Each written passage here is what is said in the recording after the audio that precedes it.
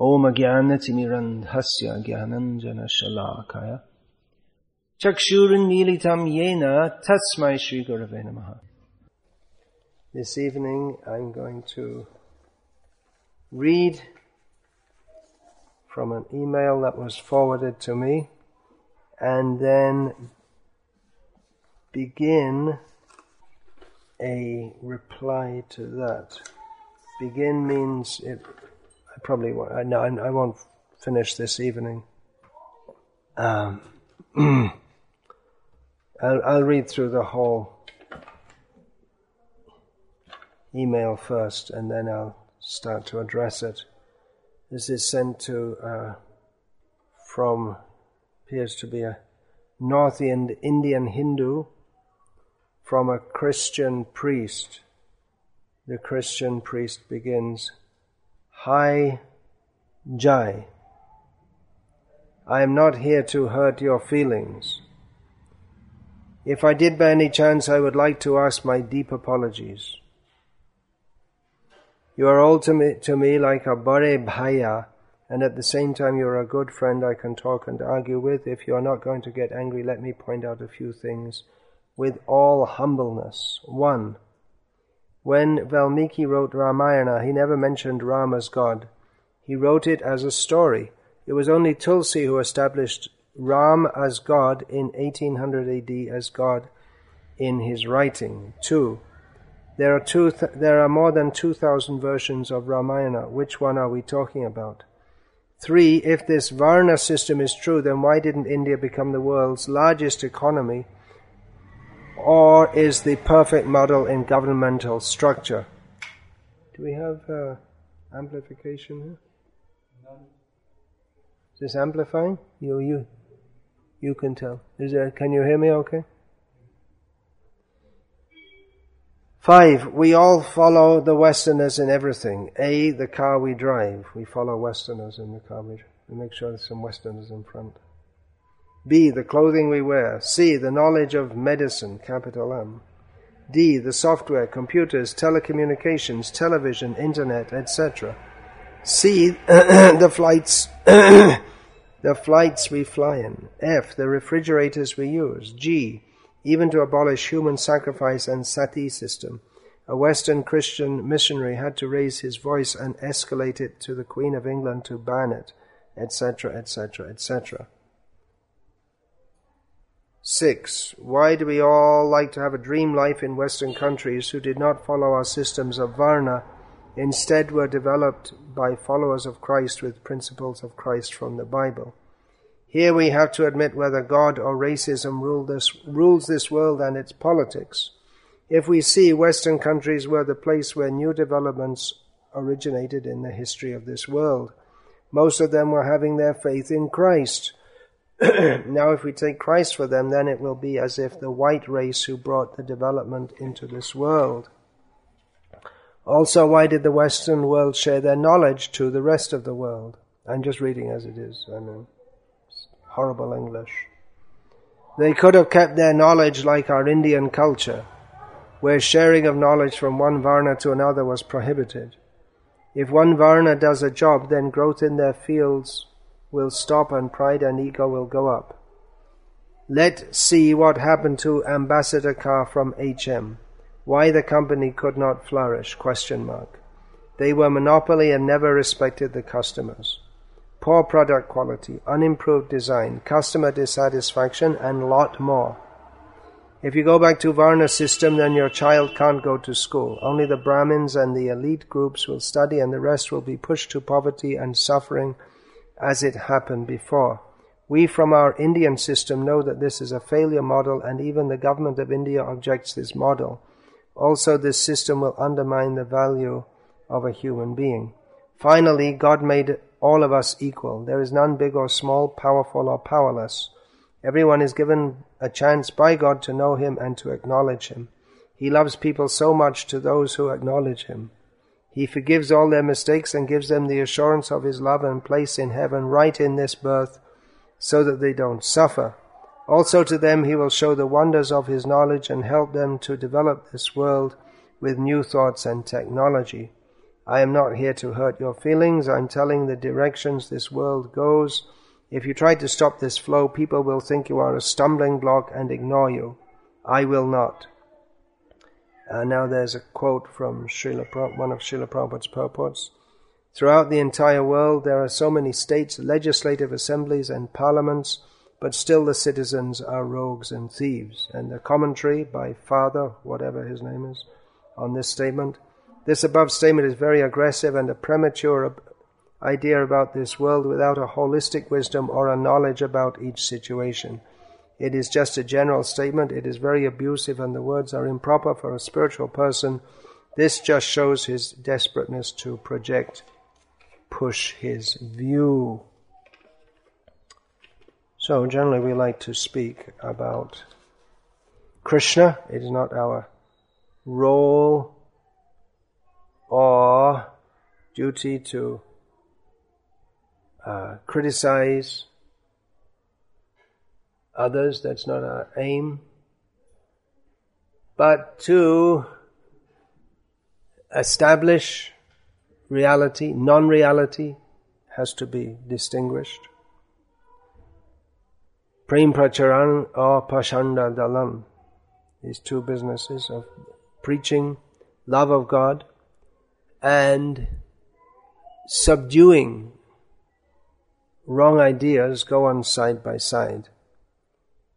Now, this father, this is said to be a Christian priest. They're called the father. I don't know why they're called father, because they don't have any children. They're not, well, it depends. If they're Catholic priests, they're not supposed to have children. Whether or not they have them is another question.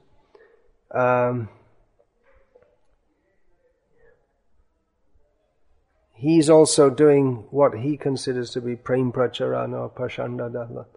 He's coming on with his idea, which is basically that what he considers to be Hinduism is bogus and Christianity is the best.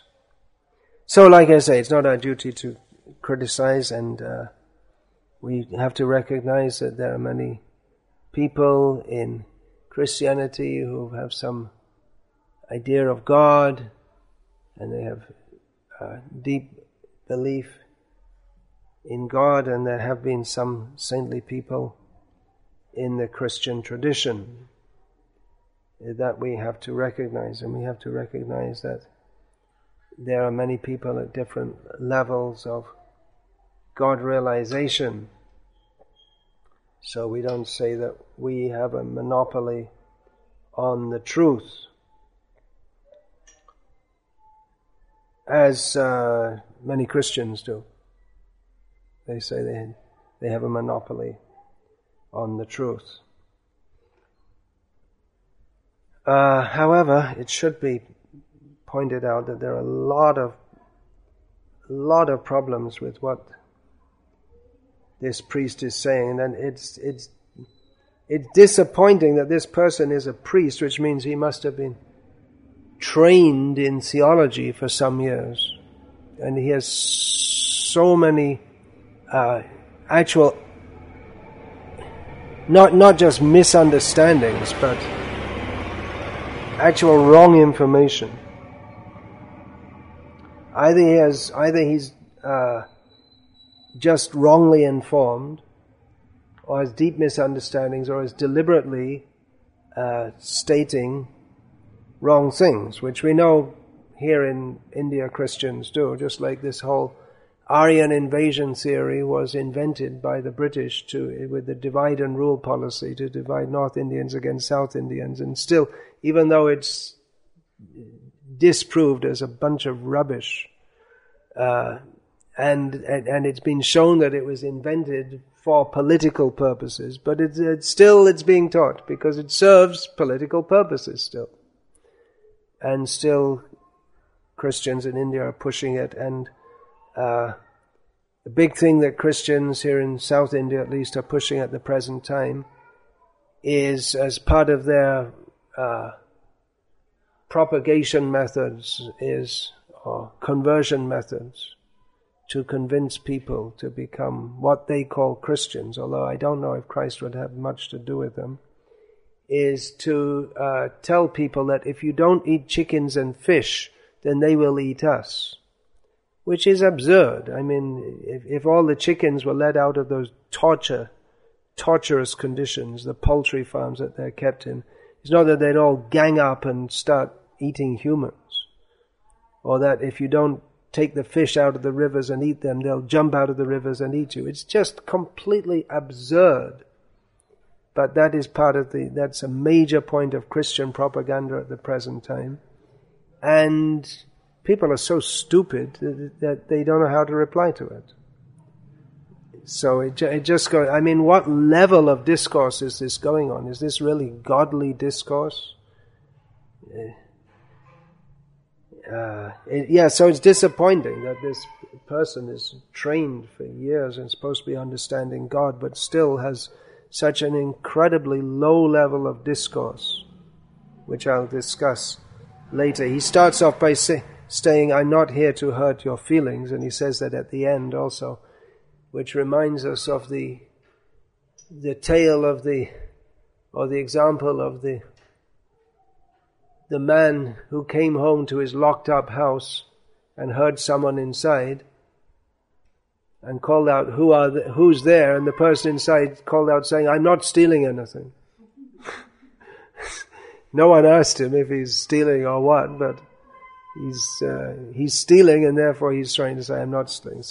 But actually his aim is not particularly to hurt feelings, but to undermine the person he's writing to, undermine the faith of that person in what he believes in, and to replace that with what this priest considers to be Christianity. Although, as I say, if you see the character of Christ as described in the Testaments and the character of Christianity today, we wonder if Christ would have anything to do with Christianity, or if he would reject it as he rejected Judaism, or the Judaism as he perceived it at the time, a politicized, ritualized, privileged, institutionalized religion. So the priest is definitely challenging. There's no doubt about that. But he does display either terrible ignorance or deliberate misleading on some points. So indirectly he proposes that Christianity is morally superior and is improving the world, and that the success, as he perceives it, of the Western world is due to Christianity. I was raised in a Roman Catholic family. My mother was very Catholic. For some time she managed to drag me to church every morning before going to school until I dared to protest and stop going. Around the age of, I guess it was about 11 or 12, I realized that the basics, or a lot of what I was taught in Christianity, doesn't make any sense at all. The idea that God is all-merciful, you've heard this all before, but I'm saying it again. The idea that God is all-merciful and loves us. However, if you don't believe in Him in one lifetime, you burn in hell forever without any chance of ever coming out again.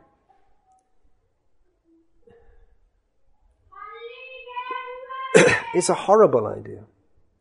The idea that God was just sitting around in heaven feeling bored, and then He created this whole universe, huge universe, in which there's one tiny little planet called Earth, in which there's life, and in other places there isn't life, presumably. And then And the people who are born here, they either have to believe in Jesus or burn in hell forever. And if they don't believe in Jesus, that's it. God loves you, so He's burning you in. The vast majority of people burn in hell forever. It's a horrible idea. God sounds like the most horrible person you could ever imagine, that He creates all these beings. I mean, this is the Christian concept of God that I was raised with. Nowadays they may have different ideas, but this is still a very prominent idea. And it's the kind of Christianity that's being promoted in India today. That believe or burn. So I wonder what these people think of being converted, that all their forefathers are burning in hell because they didn't believe in Christianity. I wonder if they ever think about that. So, this point alone is so bogus and misrepresents God. I mean, if we accept that there is a supreme being, which is a very logical point to accept, actually. Otherwise, we have to think that, well, just everything exists for no reason by chance.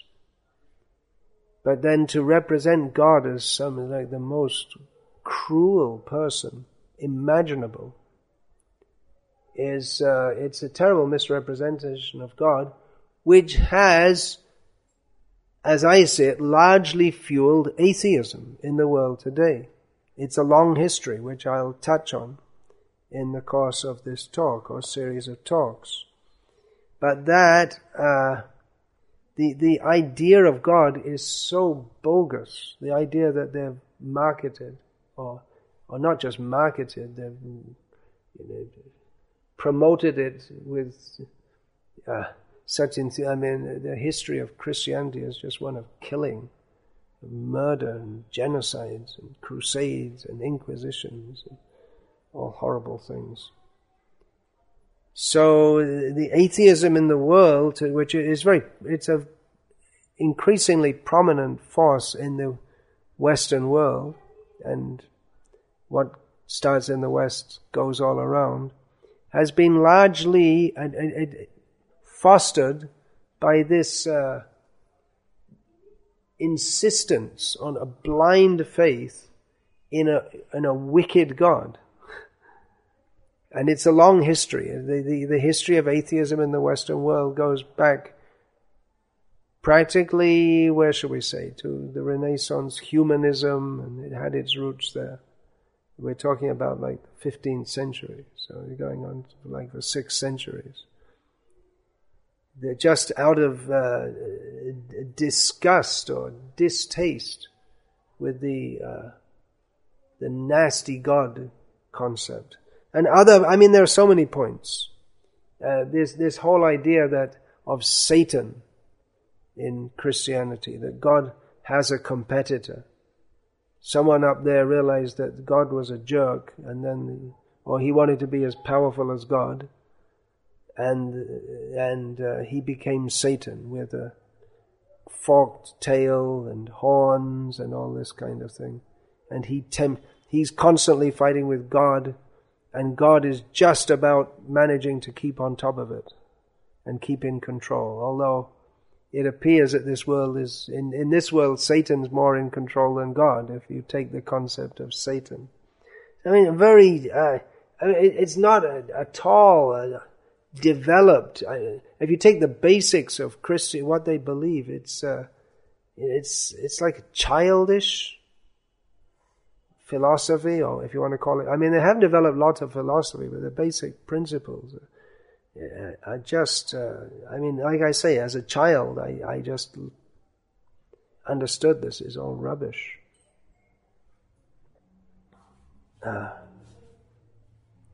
So this has been going on for 2,000 years. Actually, the original Christians, just like now, they thought Jesus is coming in a few days. And that's been going on for 2,000 years. And in the meantime, they've had to create a whole big so-called philosophy to substantiate it. A few years ago on a flight in America, there was a there's a youngish Christian woman who, seeing myself and Ved Narayan, we were sitting in the same row, Ved Narayan Prabhu, seems like she was a Christian or, a Christian preacher, or definitely born again Christian. And she started to preach to Ved Narayan. I didn't bother, but they were going back and forth. And after some minutes I told him just to ask her, well, what happens to all those people who came before Jesus? And what happens to all those who are born in cultures where they never have the chance to hear of Jesus? You say you have to, Jesus is the only way. What happens to all of the others? What does God do with them? And she was stumped, like she'd never thought of it. She's been studying the Bible, and she had all these books and about all these books, what to say to people with her, and she was looking through all the books, and that just shut her up for the rest of the flight. She didn't know what to say, just an obvious question. Actually, the Catholic Church, they did think of that, because, having made all these so-called theistic propositions or fallacies, then they thought about it, and then they had the idea of limbo, which is a silly idea. But anyway, they have in the Catholic Church they had this idea of limbo, that the Old Testament saints would be picked up from hell, where they went there because they didn't believe in Jesus. Poor people. Jesus hadn't even come at that time, and they'll get. What is that limbo? They get knocked into purgatory, and then they get purified or whatever, and then they can go to heaven and sit with God and look down at hell and laugh at all the people who are burning in hell, or whatever kind of pleasure they get in heaven. Another theological problem for the idea that you have to believe in Jesus, you have to be baptized. Well, what about the babies that are born, and before you can throw some water over them and baptize them, they die. So what happens to them? So according to Catholic theology, they go to a place called limbo, where they're kind of just hanging out in midair or something. They don't quite get to heaven, but they're not really bad enough to go to hell. Although according to some Protestant sects, they just go to hell anyway, because they didn't get baptized. Nowadays, the Catholic Church doesn't believe in limbo. They did for hundreds of years, but now they don't. So was it true then, and now it's not true, or what happened? I mean, according to them, the Pope's infallible. Whatever he says is true. So at that time, there must have been a limbo, according to their understanding. And then the Pope changed it. Another Pope changed his mind, and then limbo stopped existing. Oh, and what's going on? I mean, it's stupid. I mean, let's be frank about it. No wonder people become atheists, because they're not presented with an understanding of God that appeals to the intelligence. If God gave us some intelligence, then why would the theology be so stupid? So if you're a good Catholic, at one point you have to believe one thing, and then another Pope comes in and says something else. Then to be a good Catholic, you just have to change your belief. What is reality? That point never happened. Atato Brahma Jignasa. The Vedic spiritual quest begins with inquiring into the nature of spiritual reality, but no such inquiry is there. No such inquiry is encouraged, just blind faith. So that's another thing. When I was a kid, about 11 or 12 years old, I thought, what's going on here? I mean, the Catholics and Protestants, they traditionally they hate each other. That was my religious upbringing, learning about all the Catholics who had been tortured to death by the Protestants. We didn't hear about all the Protestants who had been tortured to death by the Catholics. That wasn't part of our religious education. Only one way. So traditionally they hate each other, and they say, well, if one side says if you believe in the Pope, you go to hell. Another side says if you don't believe in the Pope, you go to hell. And then you have Islam, and they say that, well, if you believe that Jesus in the way the Christians do, then you go to hell. And then the Muslims, they're also divided between Shia and Sunni, and then, so I mean, and they all say you have to believe this, otherwise you go to hell. So it's just like, it's just like some kind of, like some gambling game or something, which those who are lucky, they get the right belief, because there's no intelligent way you can understand which one is correct or not. Actually, it's not that intelligent. It's not that unintelligent to understand that, I mean, the popes,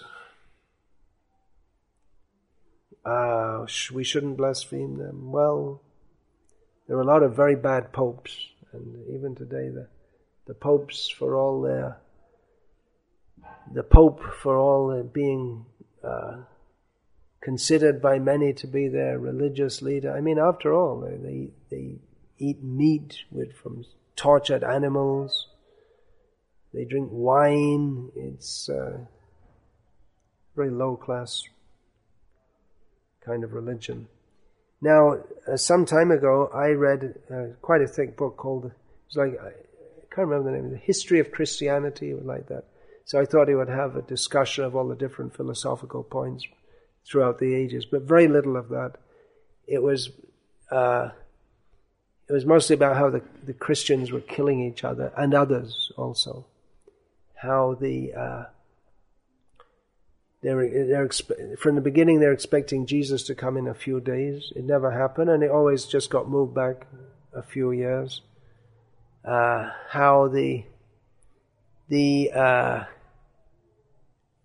Well, actually the Christian church spread all over Europe when the Roman Empire Constantine, for political reasons, became a Christian. At that time there was only the Catholic Church. It hadn't split into the Orthodox Church in the East, which again split into the Russian, the Greek, the Syrian, and there's so many churches, Armenian Church, Syrian Church, and so many churches. But even after converting to Christianity, I mean, he was a politician. So he killed his wife and eldest son for no known reason at some point. I mean, it didn't really help him much, and it didn't help to improve his character, nor did he become a Christian for that purpose. But anyway, Christianity spread all over the Roman Empire. And all pre-Christian religions were persecuted out of existence. Now there are some traces of pre-Christian religions, but not much, because they were effectively just destroyed. But it appears that worldwide there were many religious processes which were, you could say, similar to, for want of a better word, in a very broad term, to Hinduism all over the world. But that was completely crushed. And then Christians, they were fighting among themselves, killing. The Inquisition is infamous, how the Catholics and the Protestants were killing each other, torturing each other. They had the Crusades, sending troops again and again and again to Jerusalem to liberate Jerusalem from the infidels, from the Muslims, and that's still going on, the Muslim-Christian divide. Jerusalem is still a city divided by two actually primitive beliefs. And not surprisingly,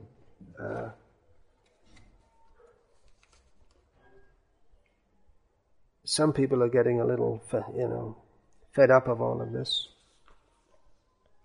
And, well, what's going on in Europe, practically, it's, what we find all over Europe is that Christianity, because of its cultural influence of Christianity has been tremendous in Europe, which is the seat of the Western world. When we say the West, we mean Europe, the Americas, Australia, New Zealand, South Africa.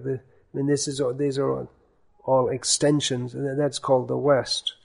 South Africa to some extent. They're all tremendously influenced by Christianity. But in Europe itself, Christianity is largely a dying or dead religion.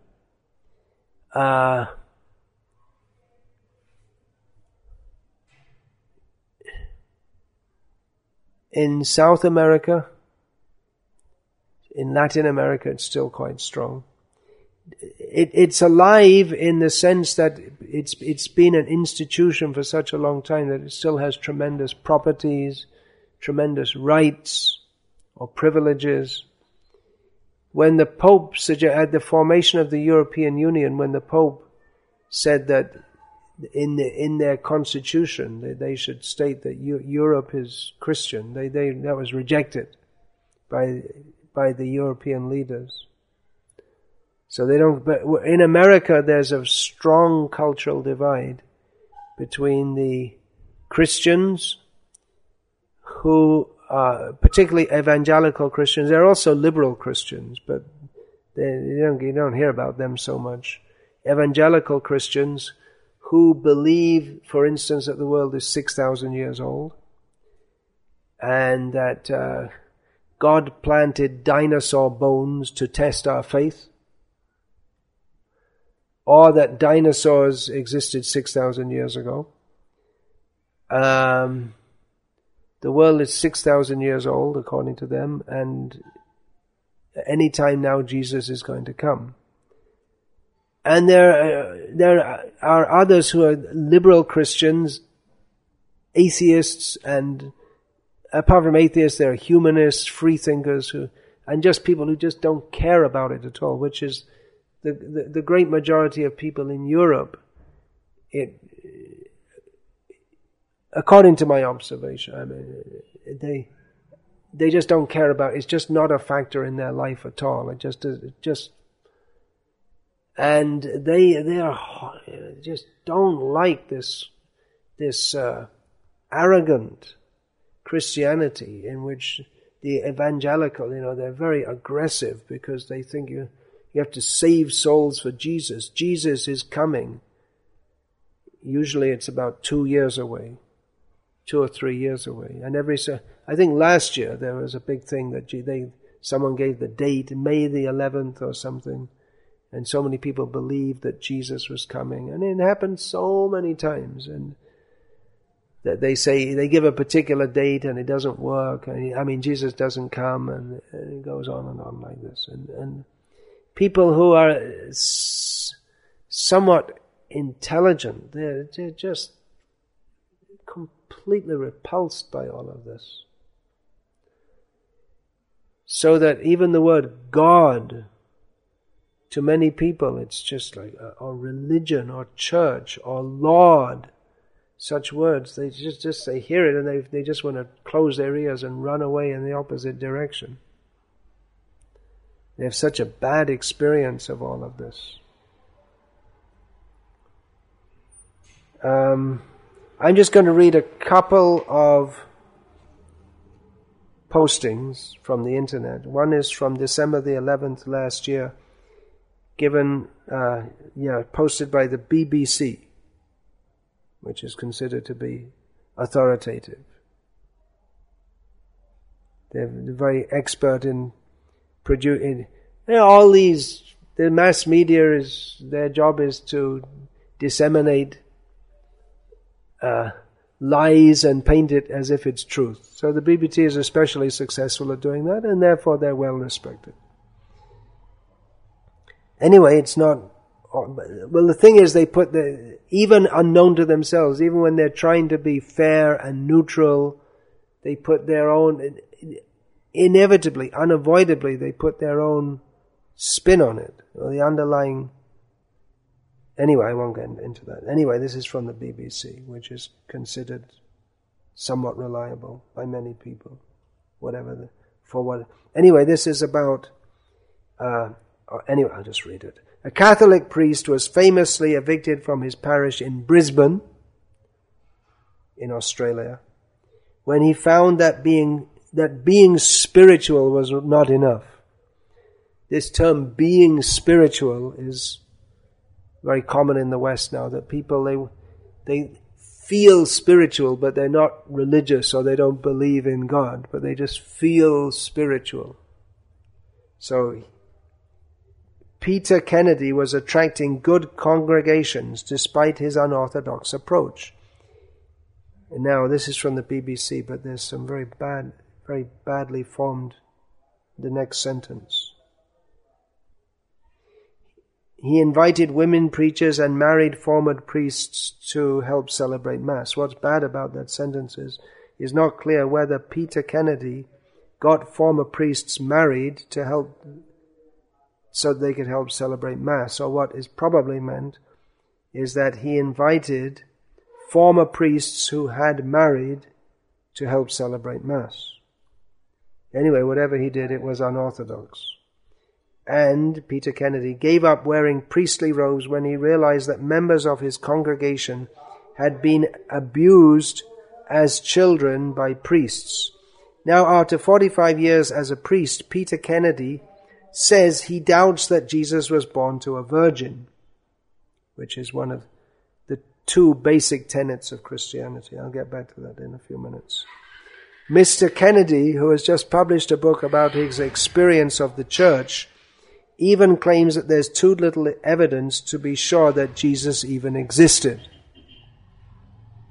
Elsewhere in the developed world, there's a similar story of dwindling congregations and changing attitudes to faith.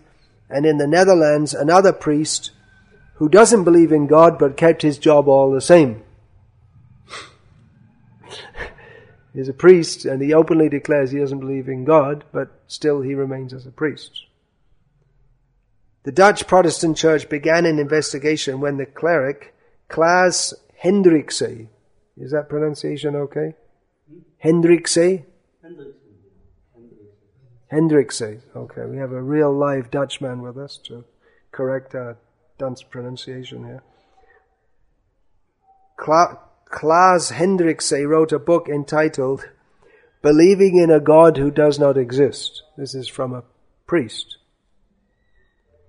Klaas Hendrikse doesn't believe in God, but has kept his church job. Mr. Hendrikse explained to me, God is not a being, but a word for what can occur between people. Instead of dismissing him as a cleric, the regional church assembly in... Now I need a Dutchman to help me here. Zierikzee. In southwest Holland, is reported to have decided that Mr. Hendrikse's views were not fundamentally different from other liberal theologians in the Protestant church.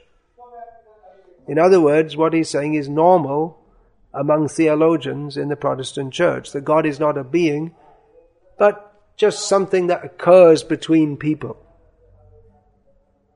Some kind of feeling between people. Mr. Hendrikse, who is to continue to preach for another 2 years before he retires, claimed that 1,000 people were leaving the church every week. That's the Dutch Protestant church. I didn't even know they had so many thousands who even believed in Holland. But anyway, he said, you can't keep telling the same stories your whole life because everyone changes. No adult believes in the same way as he did when he was a toddler or teenager. Amsterdam's VU University says Mr. Hendrikse is by no means alone among Dutch clergy. 1 in every 6 clergy, like Mr. Hendrikse, no longer believes in God in a traditional way. A study among clergy of the Church of England carried out by researchers from Bangor University 5 years ago also found widespread doubt. Although almost all Anglican clergy on the whole believed in the existence of God, a third doubted it. So 1/3 of the priests in the Anglican Church doubt the existence of God, according to this survey. 8 out of 10 believed in the bodily resurrection of Jesus, and 2/3 in the virgin birth. That means that 1/5 of all the Anglican clergy, these are the two basic principles of Christian belief. That Jesus himself, whatever we have in the Bible, he didn't teach it himself. But you have to believe that Jesus was born to a virgin, and 1/3 of the Church of England priests don't believe that.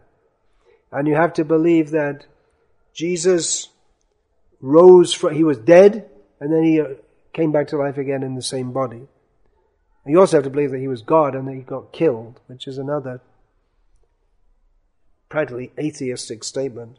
But yeah, 1/5, 20% of Christian priests in the Church of England priests don't believe that Jesus rose from the dead. So, where's the Christianity?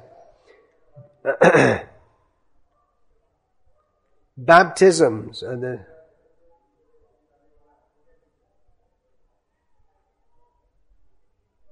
here's from something else from the internet. Baptisms in the Southern Baptist Convention, the USA's largest Protestant denomination, have dipped to their lowest point in 60 years. Everywhere people have enough of it, so they export. Oh, wait a minute. Yeah, and there's a big trend in America of unbaptism, because people get baptized when they're a child. They don't have time to think about it. When they get older, they go and get a certificate to become unbaptized. I don't want to be baptized.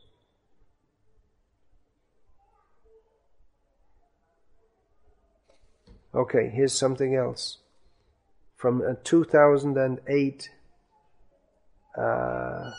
New York Times article. Now this is about beliefs of people in America. Now remember that traditionally Christians are supposed to believe that only by Christianity you can be saved, but that's changing. According to Charles M. Blow, who wrote this article. In June, the Pew Forum on Religion and Public Life published a controversial survey in which 70% of Americans said that they believed religions other than theirs could lead to eternal life.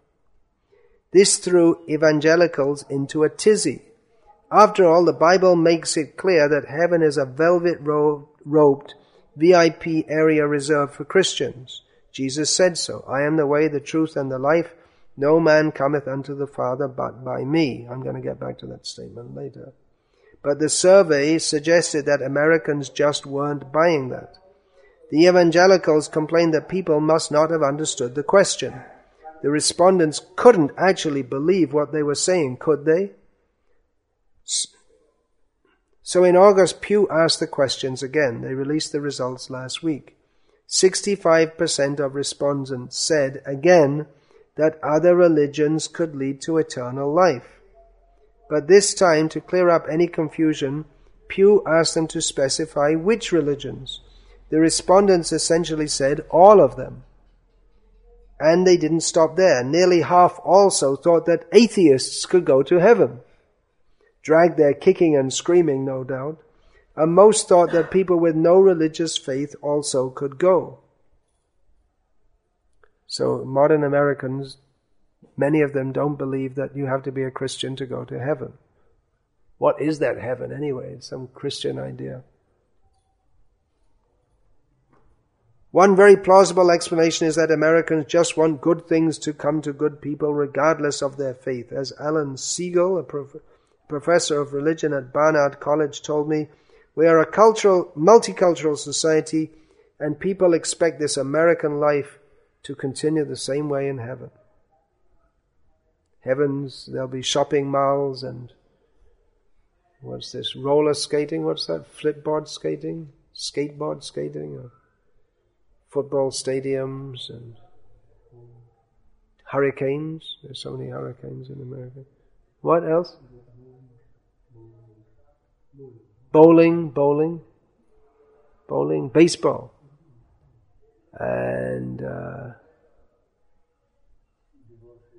divorce, everything else. It's just like this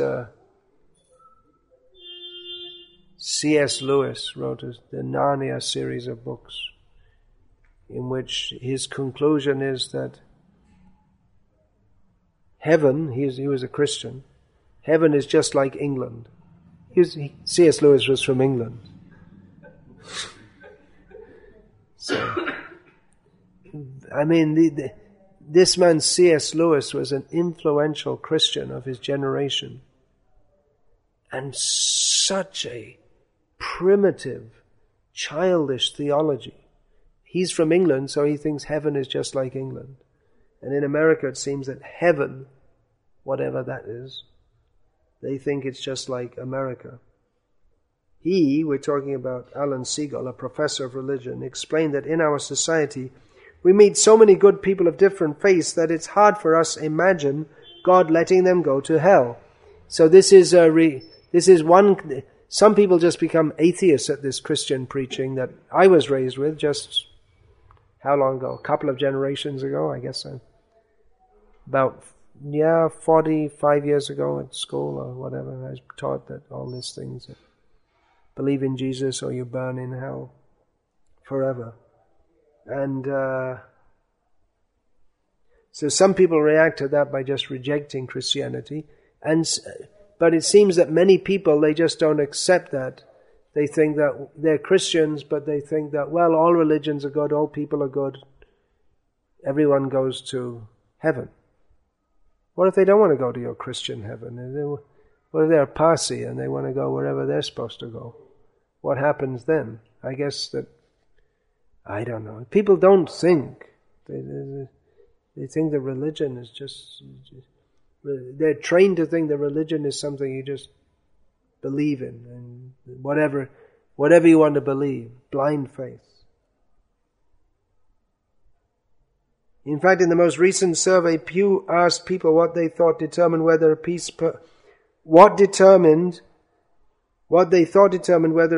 person would achieve eternal life. Nearly as many Christians said you could achieve eternal life by just being a good person as said that you had to believe in Jesus, which is completely against especially the Lutheran idea. Luther, the original Protestant, original protester. Well, the original one that got away with it, I guess, without being burned at the stake. And he was really against this idea that you have to do good works. His whole thing was that you just believe in God. Wait a minute, it's not God, Jesus. Also, many Christians apparently view their didactic texts as flexible. According to Pew's August survey, only 39% of Christians believe that the Bible is the literal word of God. Okay, they're making some progress. And 18% think that it's just a book written by men and not the word of God at all. That's Christians in America. In fact, on the question of the Pew survey about what it would take to achieve eternal life, only 1% of Christians said living life in accordance with the Bible. And that's supposed to be their guidebook. Only 1% think that you can get the result of what's supposed to be their Christianity by following. Now, there remains the possibility that some of those polled may not have understood the implications of their answers. As John Green, a senior fellow at the Pew Forum, said, the capacity of ignorance to influence survey outcomes should never be underestimated. But I don't think that they are ignorant about this most basic tenet of their faith. I think they are choosing to ignore it. So what we have is a scenario in which you have a few fanatical Christians in the West who still believe all this stuff, like burning in hell forever, and you have other Christians who don't believe it, and you have many people who just gave up on Christianity altogether. But the kind of Christianity that's being exported to India and Africa and wherever it's this kind of fanatical Christianity that the West has already largely rejected, and which this priest, this North Indian priest, he's saying, no, the West, Christianity, but the West itself has already largely rejected that Christianity. It's like, in the West, these companies, they spent hundreds and thousands of dollars in producing different drugs. And then the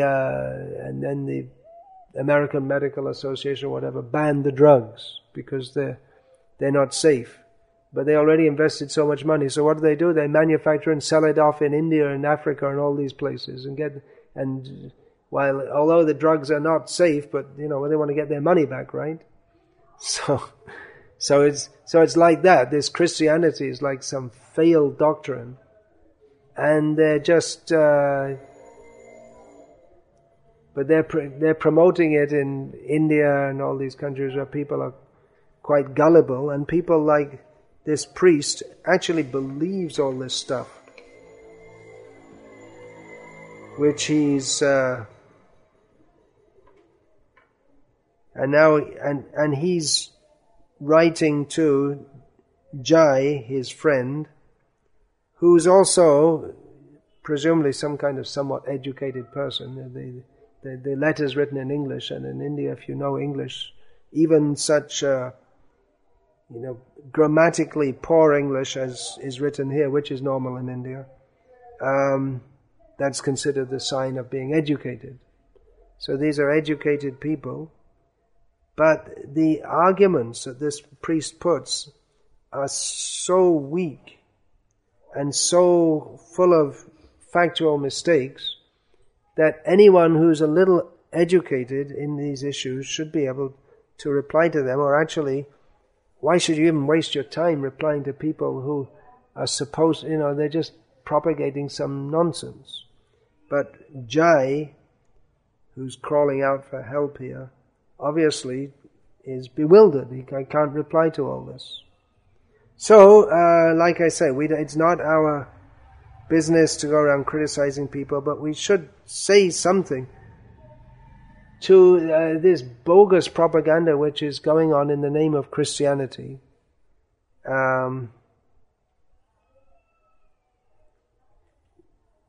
It's not possible to answer all their silly ideas.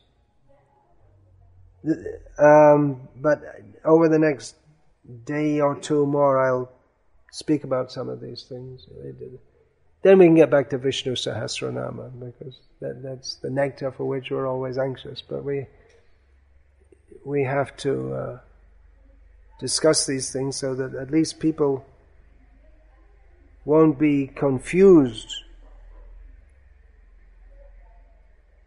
by all this. At least something should be said. So again, we should reckon, in Christianity at least, people believe in God, even though they don't have a very clear idea of who God is. And many pious, well-intentioned people, no doubt, in the history of the world. And we're not saying that we are perfect and that our Vaishnava society is free from politics, hypocrisy, immorality, and so on. But nevertheless, at least because I've been asked to reply to this, I will do over the next couple of days, Krishna willing. And I'll finish there for now. Hare Krishna. You can title that Reply to Christian Innuendo, Part 1. Want to write that word down? You don't know what it means probably. INNUENDO. Look it up. Probably no one else here knows what it means either. It means like rant or cant or just claiming something and on the basis of your own it's true, just be aggressively propagating something and undermining others without any actual rational basis. So that's part 1. Look it up. What does it say? The definition? An indirect intimation about a personal thing. An indirect intimation about a personal thing. Especially of a disparaging or derogatory nature. Yeah, so it means saying that someone is all wrong.